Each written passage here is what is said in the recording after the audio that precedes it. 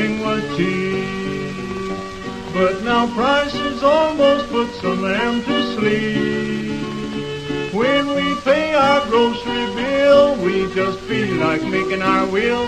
Tell me, how can a poor man stand such times and live? I remember when dry goods were cheap as dirt. We could take 2 bits and buy a dandy shirt. Now we pay $3 or more, maybe get a shirt that another man wore. Tell me, how can a poor man stand such times and live?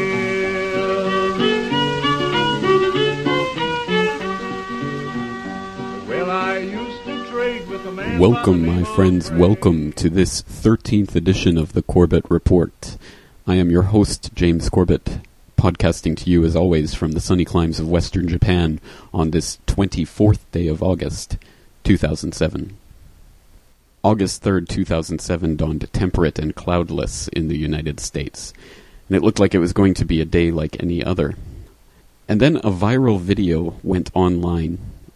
A clip from CNBC's Stop Trading segment with Jim Cramer, the host of Mad Money, went online on YouTube, and copies of it started popping up everywhere with posts and blogs. Jim Cramer is, of course, a Wall Street shill whose program is largely intended to pull the wool over people's eyes, as he's admitted in the past, and as he even admits in this clip. And for more information about that aspect of Jim Cramer, you can watch viral videos of him that have gone online from thestreet.com, which actually had an interview with him where he admitted he engages in illegal practices, but it's okay because not even the government understands their own trading rules. But in this clip from CNBC on August 3rd, Jim Cramer's normally raving, psychotic self was even a little bit more raving and psychotic. This buffoon who rants and rages and can't keep on script for even 10 seconds was unable to keep on script in this segment for even 5 seconds, indicating perhaps something was genuinely up in the markets. Let's take a listen to this clip, which was the harbinger of the mortgage meltdown of 2007. This is about Bernanke. This is about Bernanke. He has to be on that call. Forget the investors. The investors are going to do, if Bernanke listens, Bernanke needs to open the discount window. That's how bad things are out there. Bernanke needs to focus on this. Alan Greenspan told everyone to take a teaser rate and then raise the rate 17 times. And Bernanke is being an academic. It is no time to be an academic. It is time to get on the Bear Stearns call. Listen, open the darn Fed window. He has no idea how bad it is out there. He has no idea. He has no idea. Kramer. I have talked to the heads of almost every single one of these firms in the last 72 hours, and he has no idea what it's like out there. None! And Bill Poole has no idea what it's like out there. My people have been in this game for 25 years, and they are losing their jobs, and these firms are going to go out of business, and he's nuts! They're nuts! They know nothing! Kramer. I have not seen it like this since I went 5 bid for 500,000 shares of Citigroup when I got hit in 1990. This is a different kind of market, and the Fed is asleep. Okay, but here's the thing. Well, Bill Poole is a shame. He's shameful. Hold on. I know he you're ought to go and read the passionate accredited home document. At least I read the darn thing. Hold on. I know you're passionate, and I hear you, but at the same time, a lot of people are saying this is, yes, there's certain types of mortgages that aren't available. There are all sorts of issues. You can't get a darn loan if you're rich like me. But Kramer, if he did what you said, which seems to me from the way you just explained yourself. Cut the rate. Open the discount window. Okay, cut the rate. If he comes relieve out the next pressure. week and cuts rates, relieve the pressure. You're going to have, that's going to cause Armageddon. No, we have Armageddon. I wouldn't try to cause it. We have Armageddon. In the fixed income markets, we have Armageddon. No, but that's not what they say. We have Armageddon. They say, even when I've talked to a couple bank CEOs, they don't say it's Armageddon. Well, they say it's repricing. They're very firm about that even now. Oh, great. Okay, well, let them be calm and then have them call me on the way home like they do every night and tell me, Kramer, what are you going to do about it? Are you going to help us? Are you going to help us? Are you going to stand on the sideline like everybody else and say that it's fine?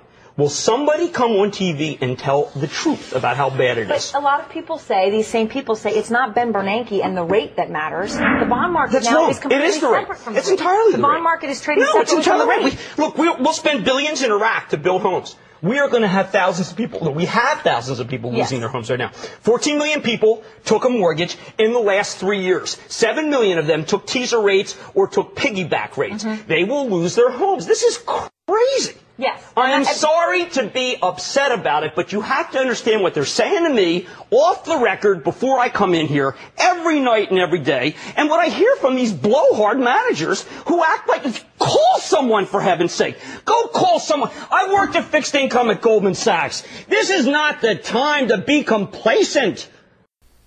Now, those of us who aren't financial advisors or market wizards might have found the foregoing clip a bunch of gobbledygook. But listeners to the Corbett Report will remember from episode 5 of the Corbett Report that the Federal Reserve, which Mr. Kramer refers to in that clip, is in fact a privately owned central bank which determines the prime lending rates for financial institutions in the United States. That's right, it is a privately owned central bank, which is no more federal than Federal Express. And again, for that information, please go to episode 5 of the Corbett Report and find out more about the Federal Reserve. But what is the discount window and what does it mean to open it? What is the subprime mortgage market and what does this collapse mean? Well, those of us who were not well versed in these issues were given a, excuse the pun, crash course in the subprime mortgage market and very quickly became familiar with the story. On August 5th, 2007, the Financial Times of London reported that the Bear Stearns co-president had resigned as a result of the collapse of 2 mortgage hedge funds, which had precipitated a broader subprime mortgage market collapse. This was followed very quickly by a collapse of U.S. stock markets, with the Dow Jones falling 2.8% on August 9th, 2007.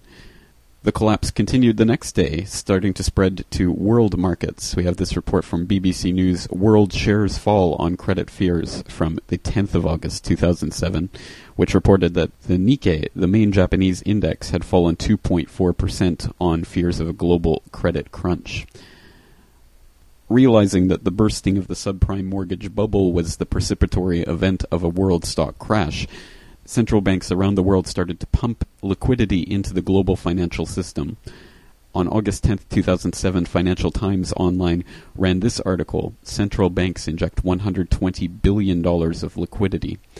And it reads in part, quote, Central banks around the world intervened to the tune of $120 billion on Friday to shore up confidence in the global financial system as concerns about a crunch in the credit markets spread.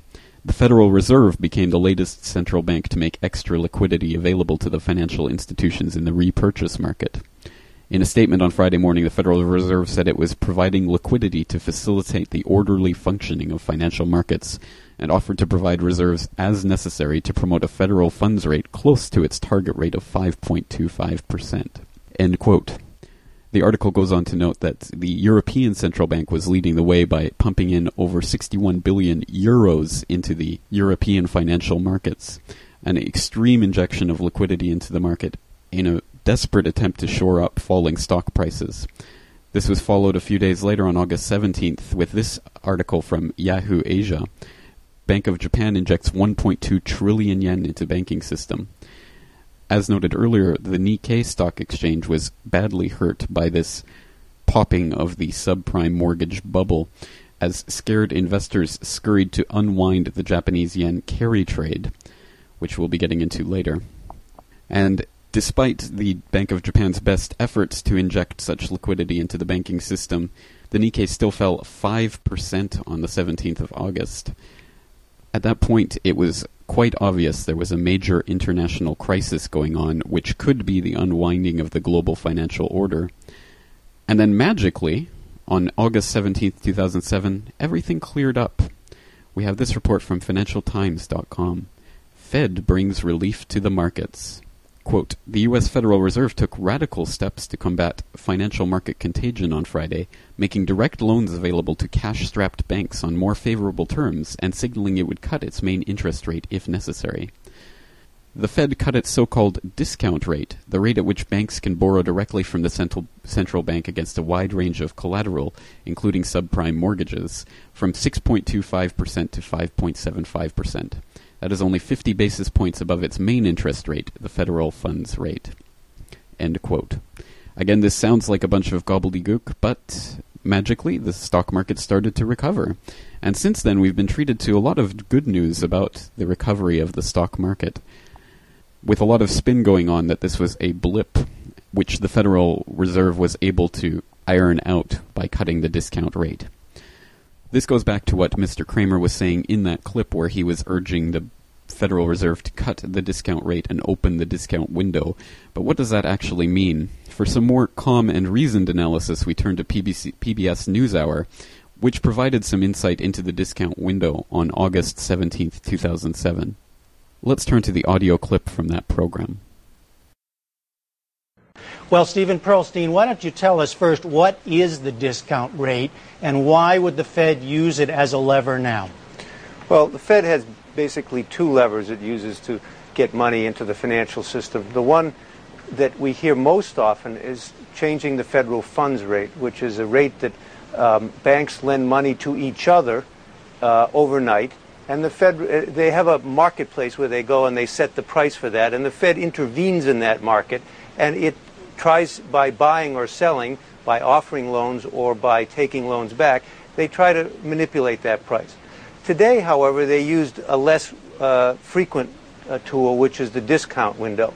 The discount window is open to banks and thrifts and a few other financial institutions that can come to the Fed and borrow money anytime they want. Usually it's overnight money, and the thing about the discount window is that it costs more than the money they might get from the federal funds overnight window, and it's usually a percentage point higher. The Federal Reserve today lowered that by half a percentage point and basically invited banks to come and use it because there's a stigma associated in some circles with using that. It tells people you're in trouble. The Fed said, look, we understand that cash is tight, that you may need some temporary money, so here's what we're going to do. We're going to lower the interest rate a half a percentage point. We're going to make these, rather than overnight loans, we're going to make them up to 30-day loans, and then you can renew them at your own request so that the money can be counted upon. And they basically reminded them that they would take as collateral all sorts of different securities, including mortgages. So that means people who are banks that are holding mortgages, they can't sell them because the mortgage market is frozen. They can at least use them as collateral to get other loans so that they can lend out and keep credit moving through the financial system. Now, looking forward, Stephen Pearlstein, the Fed in its statement also said it was prepared, I'll quote here, prepared to act as needed to mitigate the adverse effects on the economy. Now, does that suggest more to come? Well, it suggests that they're willing to provide liquidity, to provide the grease for the financial system, to protect those innocent people that Nick just mentioned. But they will have to consider whether all of this credit and financial market problem is going to cause such problems for the economy that they need to do what they normally do, which is worry about a recession, and if they see it coming, lower interest rates. They had, Mr. Poole yesterday indicated, look, we're not going to do anything until we see actual evidence of a downturn. And what the rest of the committee basically said was, well, when we see the precursors of a downturn, we are going to take action. We're not going to wait to see that the GDP numbers go down or that the retail sales numbers go through the floor before we act. And so they've probably pushed up a timetable because the economic risk has increased, not just in the United States, but around the world. Well, there you go. That puts my mind at ease. So as we've learned so far, the privately owned Federal Reserve saw the beginnings of an economic downturn and pulled Plan B out of their bag of tricks of market manipulation in order to bring the markets back under control and restore faith in the global credit system. Well, it sounds good to me. And accordingly, we've seen many stories in recent days in the controlled corporate media about how the world stock markets are going back up and regaining their former value. There's only one problem with this picture. It doesn't change the underlying economic fact that we are experiencing one of the greatest catastrophes in the global financial system in the last 30 to 40 years. There are signs, of course, that there are deeper problems in the economic order. With this Financial Times report from August 22nd, IMF warns of risk to global growth. Or we have an ABC report from a few days ago entitled Mortgage Job Losses Surpass 40,000.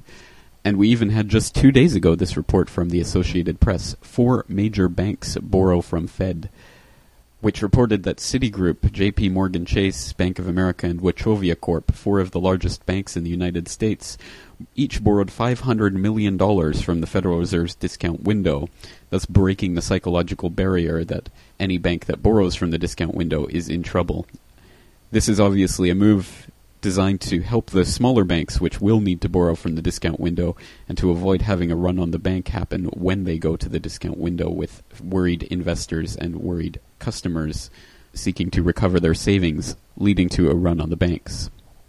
It is leaking out bit by bit. The overall economic indicator is that there is something severely wrong in the global markets these days. But perhaps this story that flies pretty much under the radar is one of the most telling indicators of what's really going on. It's from Bloomberg.com from today, August 24th, 2007, under the innocuous title, Dollar Set for Weekly Loss versus Euro on New Home Sales Report. And this, in fact, is probably the main story, which is really not being picked up by much of the mainstream media at this point. Again, for the full analysis, we have to turn to a source outside the controlled corporate media, and yes, I do include PBS with its foundation funding in that category. And we turn to a program entitled Farther Down the Rabbit Hole. You can visit their website at rabbitholecentral.tv, although I wouldn't recommend it for anything other than their interviews, or should I say really half-hour monologues, by Webster Tarpley. Webster Tarpley is a man that I've mentioned before on the Corbett Report, and again commend him to you as the premier rogue academic researcher who is breaking the boundaries imposed upon us by the controlled corporate media and government shills. He is a researcher of incomparable quality, and I recommend any of his books, articles, or speeches to you. But I'll be playing a clip from an interview that Paula Gloria conducted with him just a few days ago, regarding hyperinflation and the dollar crash. We'll be playing a clip from this interview, which was really a monologue by Mr. Tarpley about the hyperinflation and what that will mean for the average citizen. And during this interview, Mr. Tarpley is referring to a PowerPoint presentation which is available in the video version of the interview, available at the Rabbit Hole website. And I'd urge you to check out that video, as the accompanying slides are helpful for visualizing some of Mr. Tarpley's presentation. However, I think you'll get the gist of what might be on those slides from the audio, and I don't think it will present a significant problem. So let's turn to that clip from the Further Down the Rabbit Hole program with Webster Tarpley talking about hyperinflation and Helicopter Ben. Okay. There's the Federal Reserve Bank in Washington, D.C. We've had 2 interventions by the Fed on Friday, August 10th. There was a danger of a panic crash of the Dow, down 1,000 to 2,000 points.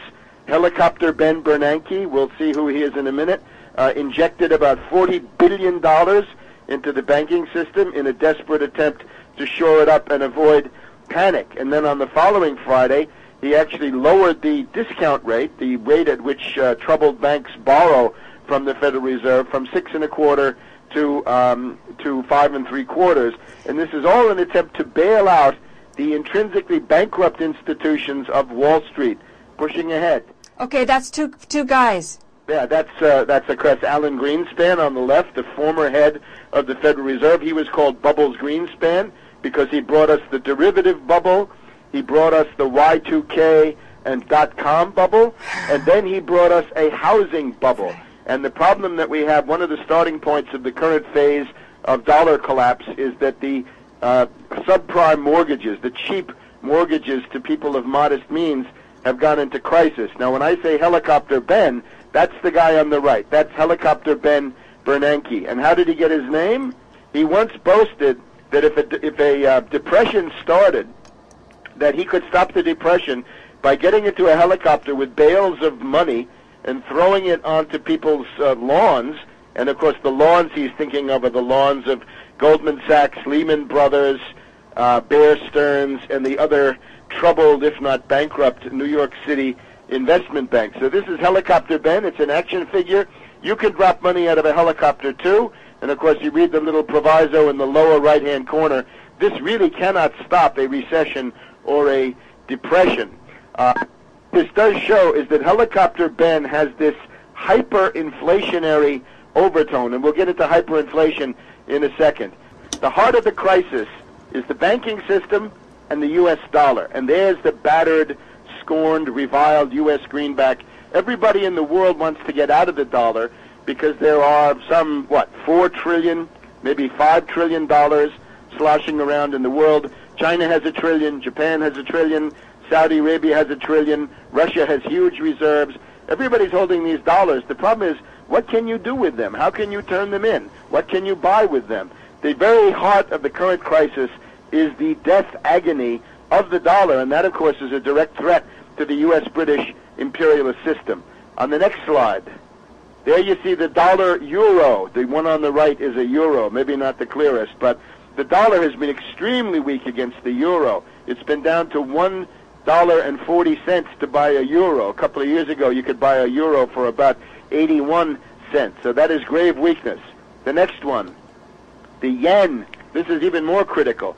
The Japanese yen happens to be the place where a lot of these banks, J.P. Morgan Chase, Goldman, Bear, Lehman, Morgan Stanley, all the rest of them, the Japanese had a 0% interest policy for quite a few years, and that was called the yen carry trade. You could buy free money. You could essentially borrow money at 0% interest in Japan and then take it and speculate anywhere you wanted to in the world. The rest of us were paying 17% on our credit cards, but if you were a bank, you could go to Japan and borrow for 0% interest. Now, that is coming to an end, and there are huge debts that have got to be paid back into the yen. Those loans were taken out when the yen was very low, very cheap, but now it's coming back, and the yen is getting stronger. So when they pay them back, they have to pay back more, and that's going to drive even more of these hedge funds into bankruptcy. The next. Now, there's a view of the decline of the U.S. dollar through about the beginning of 2007, and you can see the trend lines. This is a secular bear market, a long-term dollar decline, and this is a direct threat to U.S.-British world domination. And indeed, it would have been much worse, except they're forcing a lot of countries around the world to buy and hold U.S. Treasury paper practically at gunpoint. If you try to dump the dollar, if you try to eliminate the dollar for oil transactions, you will be declared a terrorist.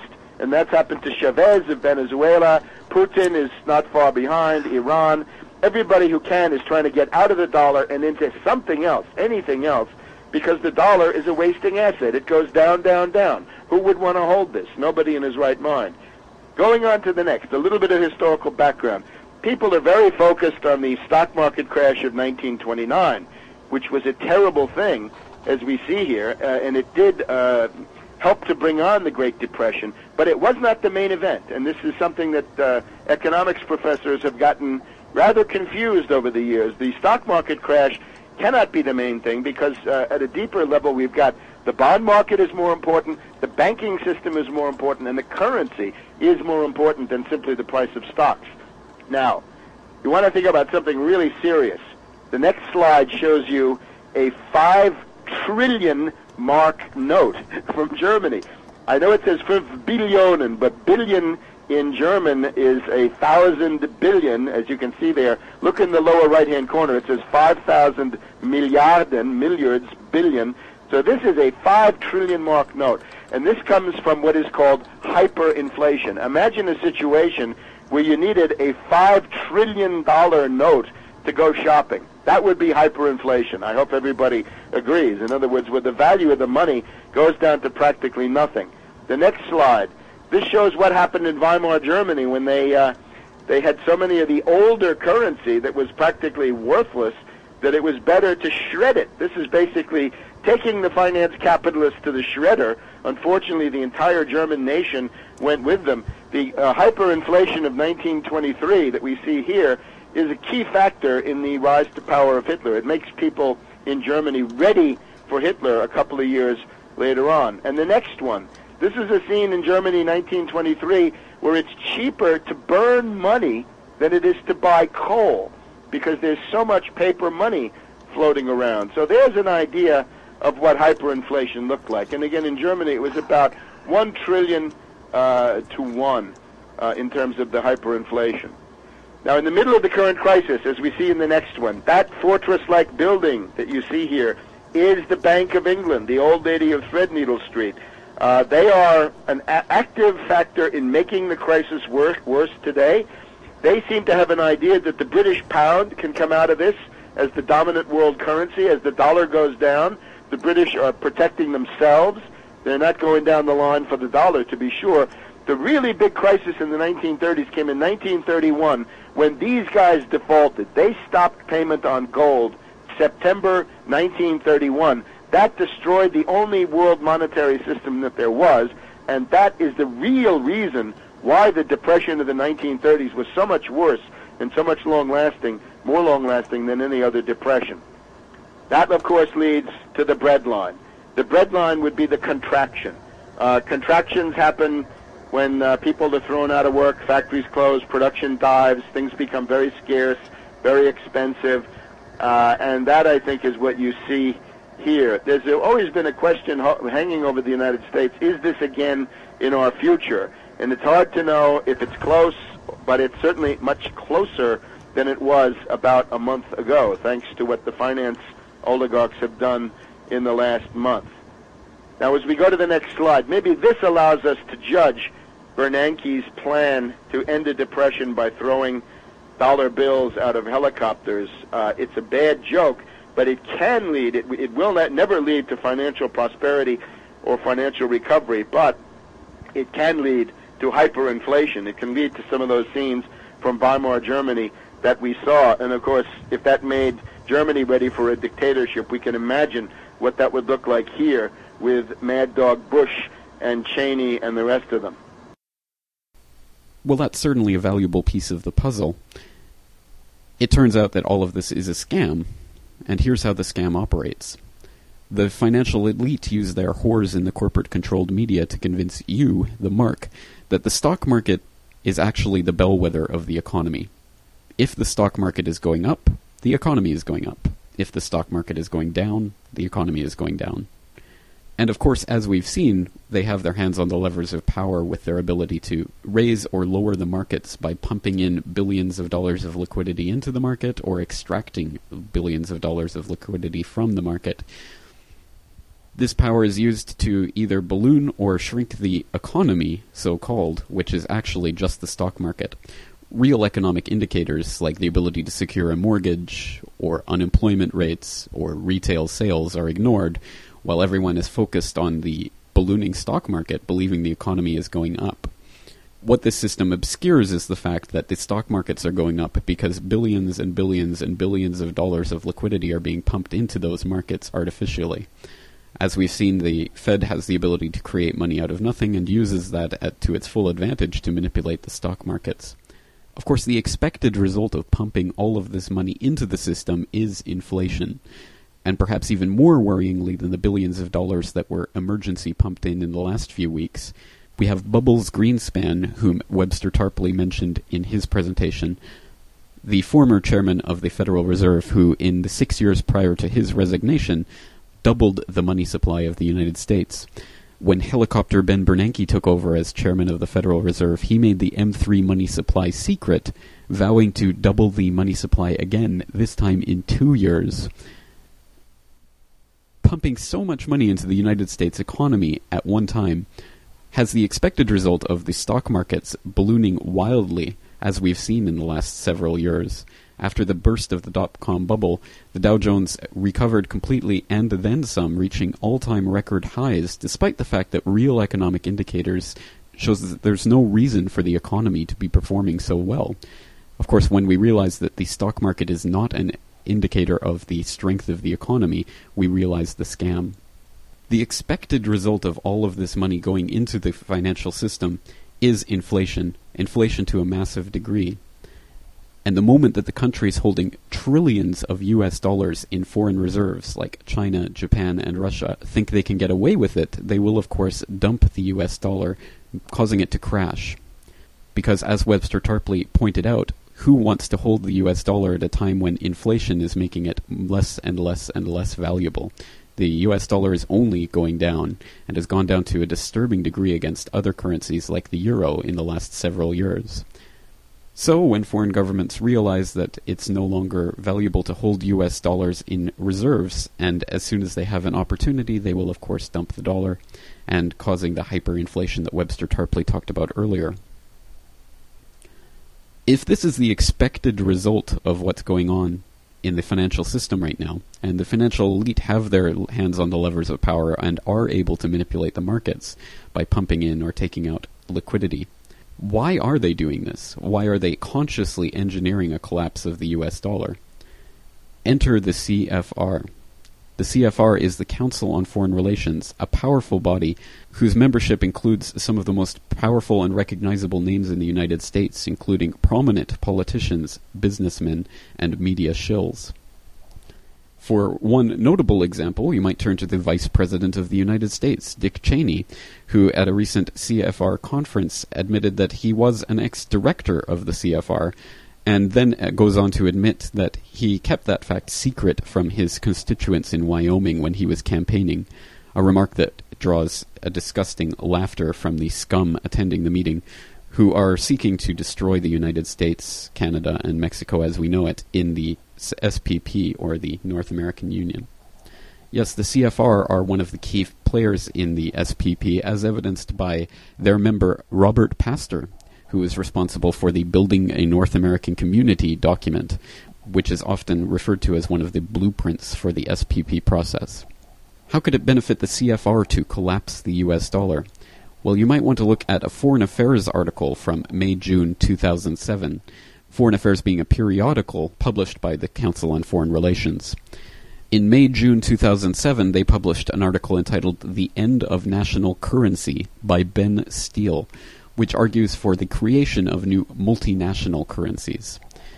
The summary of that article goes as follows, quote, "Global financial instability has sparked a surge in monetary nationalism, the idea that countries must make and control their own currencies. But globalization and monetary nationalism are a dangerous combination, a cause of financial crises and geopolitical tension. The world needs to abandon unwanted currencies, replacing them with dollars, euros, and multinational currencies as yet unborn." End quote. The CFR is pushing the creation of a North American currency, which will be known as the Amero. If you happen to think this is delusional or a conspiracy theory, well, let's turn to a clip. Here's a clip from CNBC from April 2007, which featured a report about the Amero. Let's listen to the clip. We're coming into a cyclical bottom for gold, and it rises going into December, January, so that might be the reverse of the dollar fall.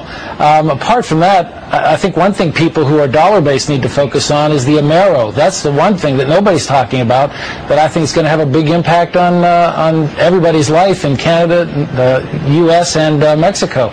If you Google it, you'll find out all about it.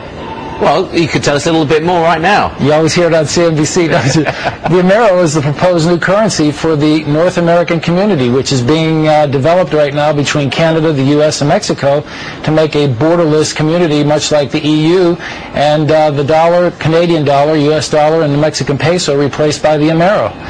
You really think that will get any leeway? You may want to visit a couple of websites and see how far along it is. The Canadians are pretty upset about it, whereas the Americans, apart from the Texans, are the only people who know anything about it. The rest of the public's really sort of with their head in the sand on this one.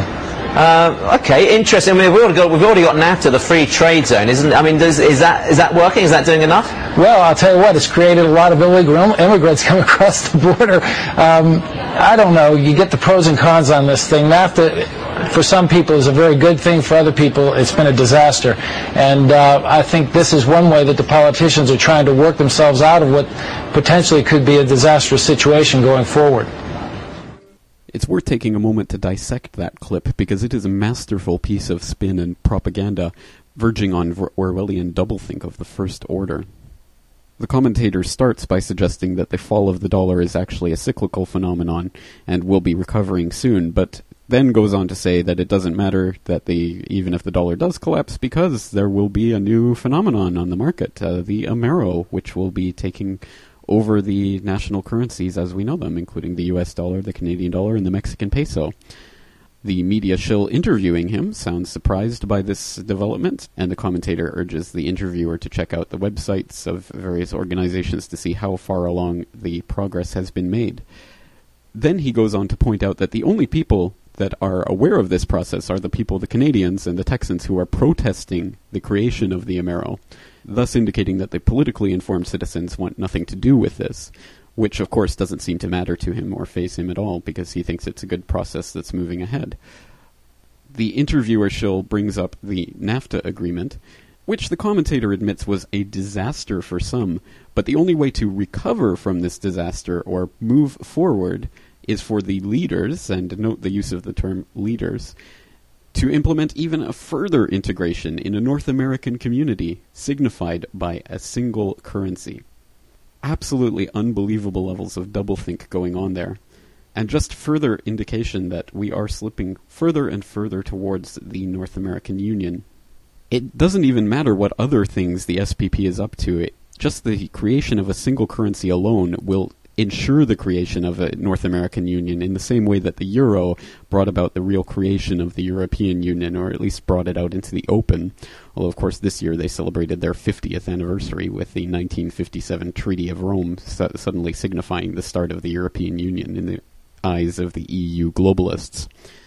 Of course, the process is controlled at the very top, as we've seen, by those with their hands on the levers of power, the private bankers who are working at the behest of the multinational corporation leaders and the bought and paid for corrupt politicians to bring about a North American Union and a single currency, all the while impressing us with the theatrics of an up-and-down escalator ride of stock markets and economy. The only way to stop them from engineering this dollar crash, which will bring about their much vaunted and much sought-after single multinational currency, is to understand how this process is being engineered. Once we realize that it is them creating the problems and then coming along with their phony solutions, which will only further exacerbate the problems, like NAFTA being resurrected by further integration in the SPP, we'll know who to blame when the hyperinflation does occur. An informed public is a public that cannot be easily manipulated and will not be railroaded into a North American Union which will undermine our democratic institutions. Keep protesting these undemocratic processes that seek to undermine our most basic rights and freedoms, like those protesters at Montebello last week. And you might note that, as I predicted last week, the very people who were inciting violence at those protests turned out to be undercover police agents. For more on that, please go to my website, www.corbettreport.com. There, under the documentation, you'll be able to find all of the documents that I cited in today's episode, including that YouTube clip. Please get this information out.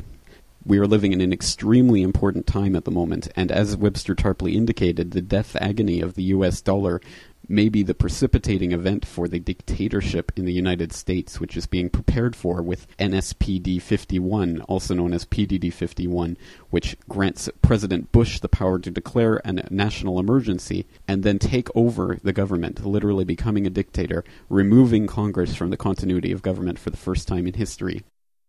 They are setting the table for martial law, and you have to wonder why they're getting so prepared for this phenomenon of the people rising against them. Keep questioning, keep getting informed, and ask yourself who's really behind these processes that we see unfolding before us. That's it for today. I am your host, James Corbett.